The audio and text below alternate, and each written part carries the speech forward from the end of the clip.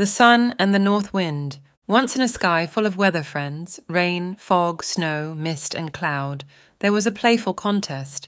They all fluttered and danced around, but the north wind boasted the loudest. "I'm the strongest of all," he declared with a gusty laugh. Rain, snow and fog were tired of wind's boasting. "Prove it," they chimed. Mist, always full of ideas, suggested, "Let's have a contest to see who is the most powerful." Wind puffed up, ready to show off his strength. Cloud, the wisest of them all, pointed down to a man wearing a cozy coat. "Whoever can make him take off his coat is the most powerful," Cloud proposed. The weather friends agreed, but they were unsure if they could outdo the blustery wind. Just then, the sun peeked out and said cheerfully, "I'll join this contest too. I bet I can win." Wind chuckled and shook sun's rays, ready to prove his might.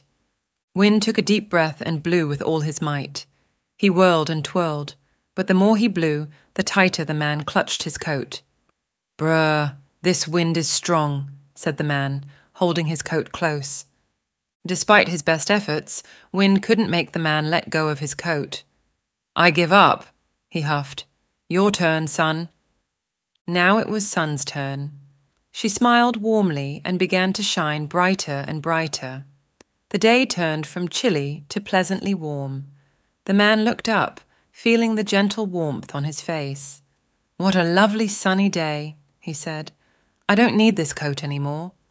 He took off his coat, sat under a tree, and enjoyed the beautiful weather. The sun beamed with joy. "See, I won! Gentle persuasion works best."